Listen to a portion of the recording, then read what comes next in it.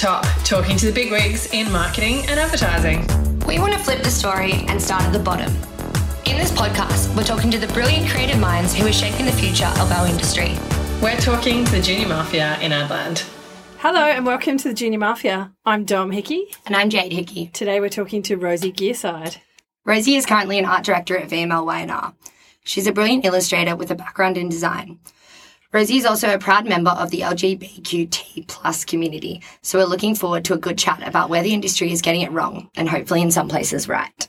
Welcome, Rosie. We're so glad to have you on board today. Hello. Good day. Welcome aboard, Rosie. Thank you. So you're an art director at VMLY&R, but you also have a really strong background in graphic design and illustration, and we've had a look at some of your illustrations and they're pretty amazing. Thank you. How often do you get to use that skill at work? Well, not as much as I'd like to, but I am pretty lucky that I get to utilise some of my little extra bits and skill sets often, especially because our design team's a little bit lean at the moment. Very lean, which means I've become a bit of a hybrid of sorts. But I suppose my creative process is always a lot about playing and experimenting, so I'm always drawing, always kind of mocking shit up. Yeah. I have my background is in retouching, so before I was an art director I worked as a retoucher, so Photoshop is where I kind of feel most comfortable. So before I've even started thinking about things, I'm like drawing stuff on the brief and hanging out in Photoshop and all that kind of jazz. Love that, Rosie. So what's the best campaign you've seen recently? So I think one of my favourite ones that I've seen recently was a campaign from New Zealand for a telco called Skinny, like one of those little telcos. And it's called Friendvertising. I don't know if you guys have seen that. No. Can you explain it for anyone who hasn't? So essentially the insight being that word of mouth is the most successful form of advertising. And New Zealand's pretty small and everyone knows each other. So the idea was that they were going to create so many ads with so many different people that the chances are that you would see someone you know. So they ended up making like 100 different of the same ad, but with different people. Oh. Like 100 different executions. And they were really funny. And like real people from throughout New Real Zealand. people. Yeah. Love that. Real people. That's great. And they did in a whole bunch of different languages. And they're all really, really cute. Very Kiwi in their kind of like goofy kind of humour. Loved that. I just thought it was such a good insight. And, you know, I think there's a lot of awesome shit coming out of New Zealand. Always, all the time. I think that they're the leaders, really. They nail humour unlike anyone else. They do punch above their weight for country size in terms of the output from the agencies. Totally. There. Yeah. Yeah. Yeah, so I love that one. Go check it out if you have a Definitely minute. will. Yeah. Put it up on the website, which we keep saying we're going to develop. It's a work in progress. It's a whip. It's a work in progress. Coming soon Yeah. to the website. Yeah.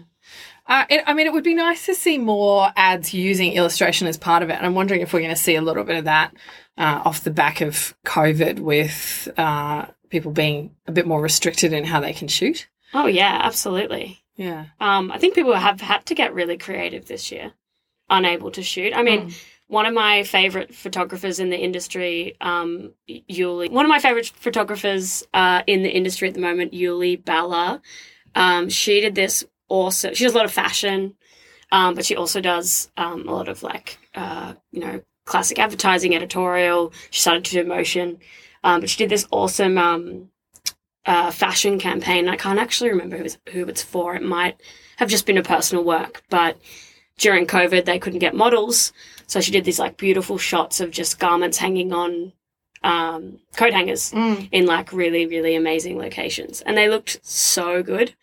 And I just think that's really interesting, like creative ways people are, choosing to not use talent, and they have to this year, right? Yeah. And I think you're right, like illustration.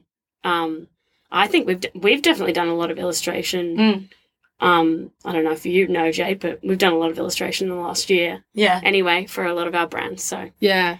When we last had a chat, it was just after Mardi Gras. I think it was the week after Mardi Gras, and we had a pretty good conversation about the rise of pinkwashing not only in what we're seeing sort of in broader society, but also what we're seeing in the industry. And you had a pretty strong point of view of whether we're getting it right or wrong. Yes. Maybe tell us a bit about what you saw this year in particular, and what really stood out for you, and in terms of how we're actually tackling that conversation. Yeah. I think that you guys asked me, are we getting it right? Are we getting it wrong? And that, and it's really hard because it isn't that black and white, and it never is. It's a lot more complicated than that. But I think that, like with any political advertising, and you see it particularly when Mardi Gras rolls around every March, a lot of the time, more often than not, it comes across a little bit tone deaf. Like it's a very much a fine line.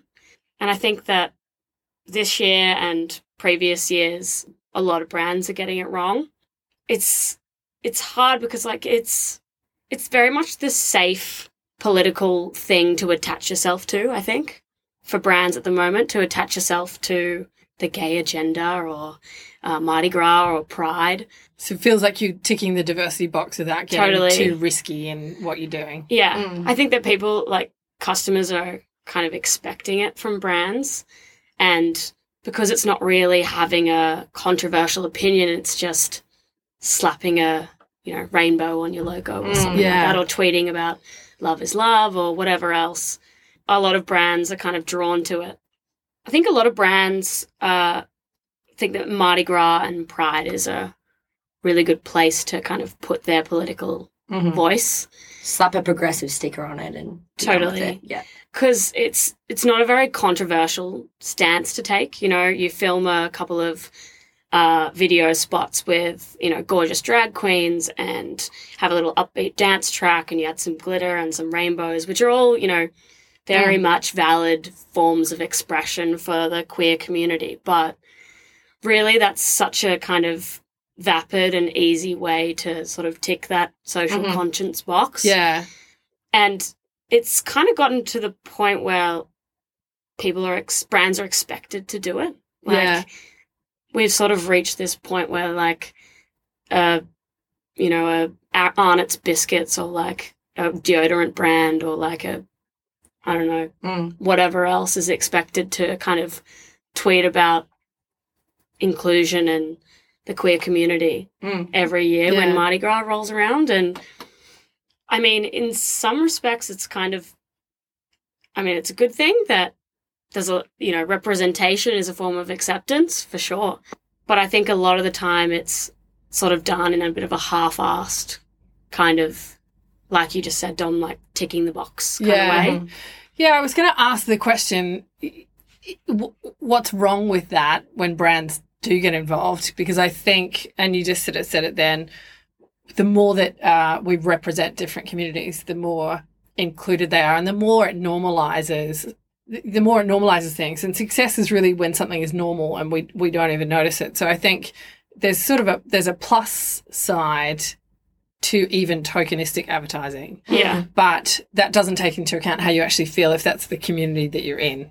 And so it would be interesting to hear a little bit more about how it does make you feel when there is this tokenistic jumping on board and you feel like it's disingenuous or it's not coming from a brand who's really made a meaningful contribution to the community. Yeah, totally. I think that a lot of the time it's not just about like showing support, but actually giving support. 99% of the time it all comes from a good place, sure, but it's not necessarily making a difference. And I know that, not all advertising lives to make a difference, but I think brands need to acknowledge the fact that they capitalize so much on queer culture this time of year. Yeah. They draw in a crowd. They're kind of given themselves this, people see them in a different light because they're fun and they're inclusive. And I think that brands really need to try and, put their money where their mouth is a little bit more. Yeah. I don't think all advertising exists to make a difference, but I think if you start to lean into something with a purpose then you need to make it more than vapid lip service. I think that's where brands actually do need to step up rather than be quite empty in that, because I think that there's as much of a backlash against that as there are against brands that have no purpose. Yeah. I heard about, I won't say the brand, but a friend who's a strategist of mine was given a brief for a new brand which is meant to be like progressive and all of these different values, and she came back and said that one of the core segments that they should be targeting was the LGBTQ plus community, and they gave the brief back and asked her to just take it off and didn't give her a reason. And she said to the project manager, she was like, I have to, like, can you please go back and ask them why, because I need to push for it. I have all the reasoning why we should be going for them as a segment. And the client was just like, oh, no, it doesn't feel right. You know, they couldn't give a concrete answer. And I feel like they're trying to say that they're a progressive brand, and they're probably one of those people who change their logos to rainbow or whatever. And then suddenly when they're trying to back it up, they're like, oh, I don't actually want to be associated with that, and I don't actually want to help these people. And that's where there's a problem. I think there's a risk for brands with what they get involved in. And brands, I think, when they do weigh into a social issue, need to be committed to not changing it based on something that happens post that. Like Maltesers is a really good example of a brand that's done a lot of work with the disabled community, and they had a huge amount of backlash for some of the stuff that they did around the Olympics in the UK. And off the back of that, they actually doubled down on the ads that they were doing and made some that were even more pointy and a little bit more controversial and created even more of a reaction, which I think is exactly the right response for the brand. Whereas I think there have been other cases where brands have dipped their toe in something, created some representation around a community, had a bit of backlash and pulled out. And I think that's the worst response a brand can make. Yeah. So is there an example, Rosie, of work that you've seen that does it well? Or what have you seen brands be doing typically that you think are doing it not particularly well? Yeah, I mean, I think we kind of touched on this already, but like the go-to is really utilizing the rainbow, you know, tweeting about love is love, and we're all, you know, we should all be accepted no matter what. You know, they love that kind of the royal we. If I'm totally honest, it's not really many kind of Mardi Gras campaigns that stand out as, you know, particularly great for me. And I know I'm quite biased because, I mean, I'm biased and I'm cynical. But I think the main thing that I struggle with when, you know, Pride and Mardi Gras roll around is that you see these campaigns and, you know, you see these videos and you see these posts, and it's really obvious to me that they're not kind of made by queer voices. Yeah. It's really obvious to me that, I mean, advertising is very much a white boys game, so it's very probably heterosexual white boys game. So it's very obvious to me that they're not kind of including the queer creative kind of they're not including queer creative voices, and they're not made by queer people. And I think that it's pretty rare where they'll get that right. I think that there's a few instances where I've seen brands that have kind of used queer artists. You know, I do like to see, you know, for example, you know, ANZ, they don't do everything right, of course, but at least in their videos they use a lot of, like, you know, they use queer dancers and they interview real queer people. At least they're kind of giving their platform to those, you know, queer people. Yeah. And I think that a lot of brands could learn from that. They're also a good example of a brand that's really put their money where their mouth is in terms of the things that they're doing that people don't see.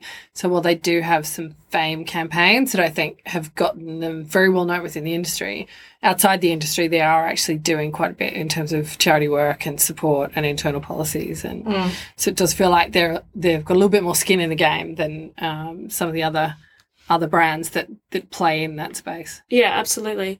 And it does, like, it irks me to see, you know, huge telcos, banks, whatever else, taking up the most space at the Mardi Gras parade. I mean, it's evolved a lot in the last 40 years from where it was, but it has become a bit of a like cash cow. Mm. And I think that is not just due to the brands, but also the Mardi Gras as a business. Like it's become like there's rainbow capitalism, but there's also rainbow tourism. You know, it's become one of the biggest tourist events in Australia. Yeah.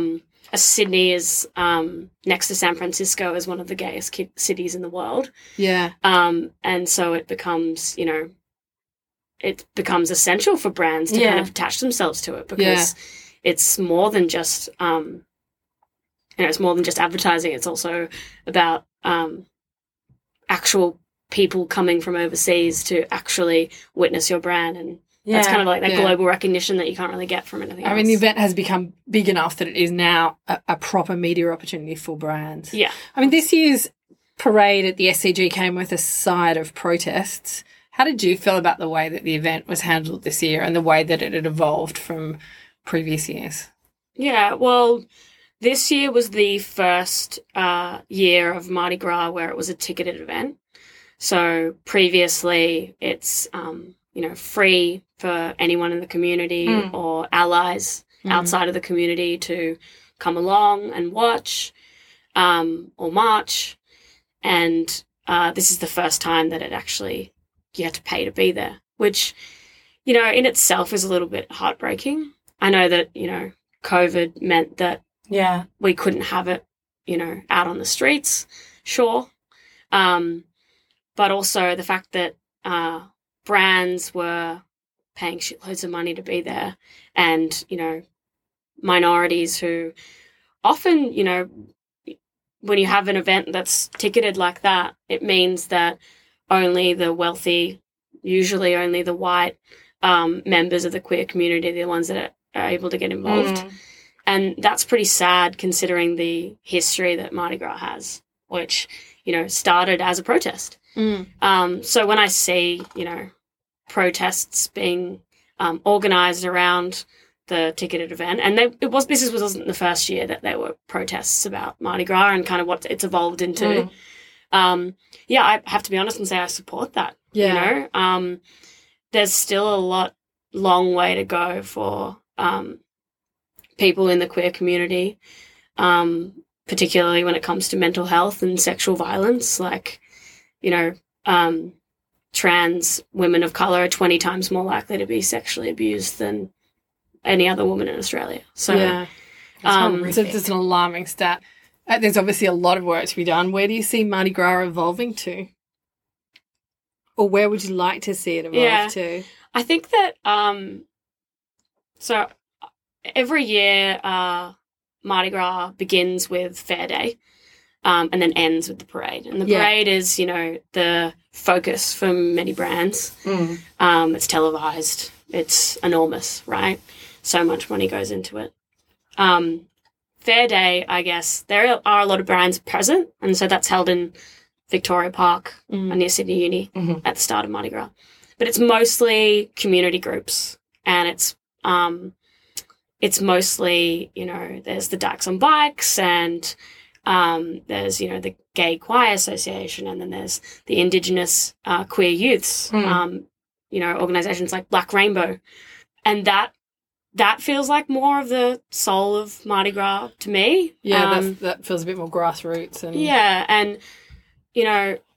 I would like to see Mardi Gras kind of return to that a little bit more. Yeah. I would like to see, brands kind of taking a step down from having the biggest, fanciest fuck-off floats in the actual parade, and, giving that space to, veteran queers who, have been around since the beginning of Mardi Gras. Or spending that money differently. Yeah, absolutely. Firstly, I'm going to ask you a question which is a bit of a silly one, but is it LGBTIQ or there's a few different versions of that coming around. The alphabet soup. Yeah. The alphabet soup.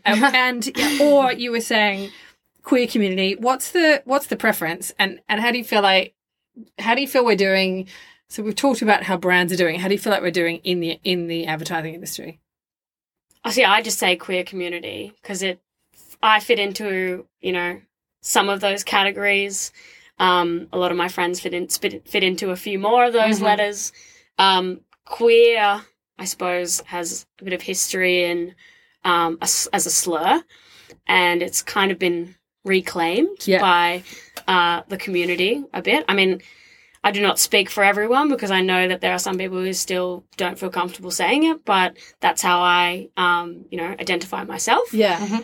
And you're doing fine with the alphabet, so LGBTQIA plus. Yep. We could just keep going. Yep. But there's so many different ways of identifying yourself and expressing yourself.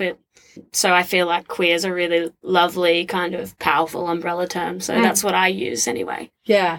Nice. Second part of the question. The second part of the question was we talked a bit about brands and how we think brands are faring in Mardi Gras. How inclusive do you think the advertising industry is? Yeah.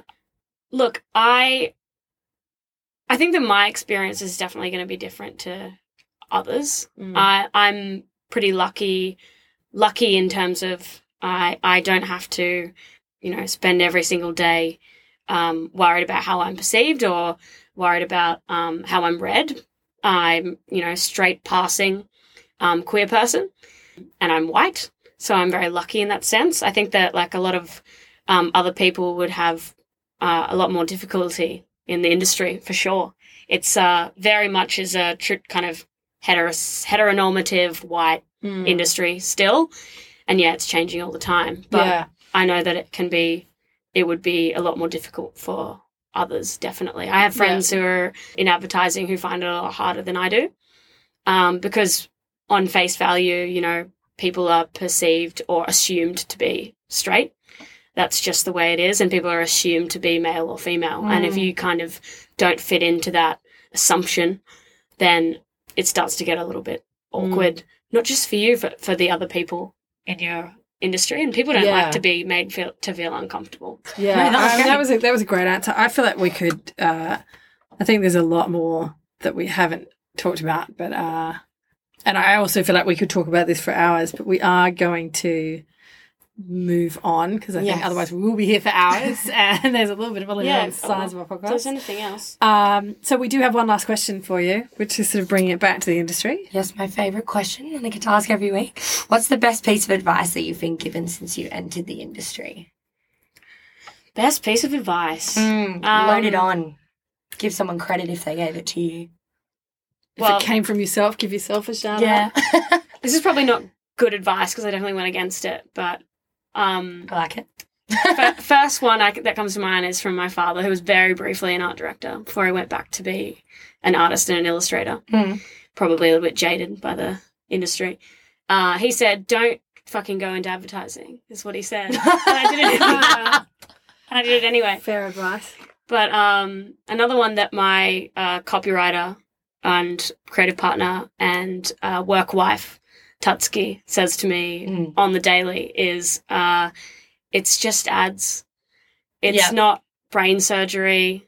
Like, it's not, rocket science. It's just ads. So just take a deep breath, chill out, have some fun. No one's going to die. It's, it's just ads. And I think that especially when you're young in the industry, you tend to get kind of caught up in the energy of the kind of industry, right?